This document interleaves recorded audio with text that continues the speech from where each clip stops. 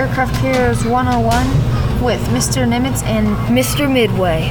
On Aircraft Carriers 101, we talk about the different aircraft carriers and the details on the aircraft carriers. Today we will be comparing the USS Gerald R. Ford and the Nimitz class aircraft carrier. So let's get right into it.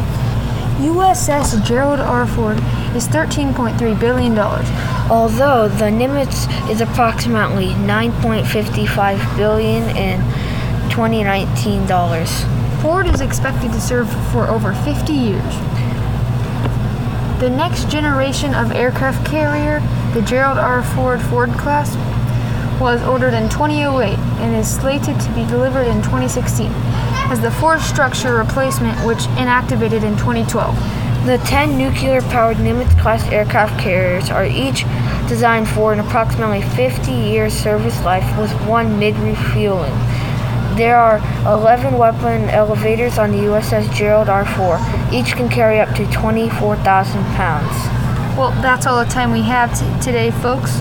See you next time on Aircraft Carriers 101 with Mr. Nimitz and Mr. Midway.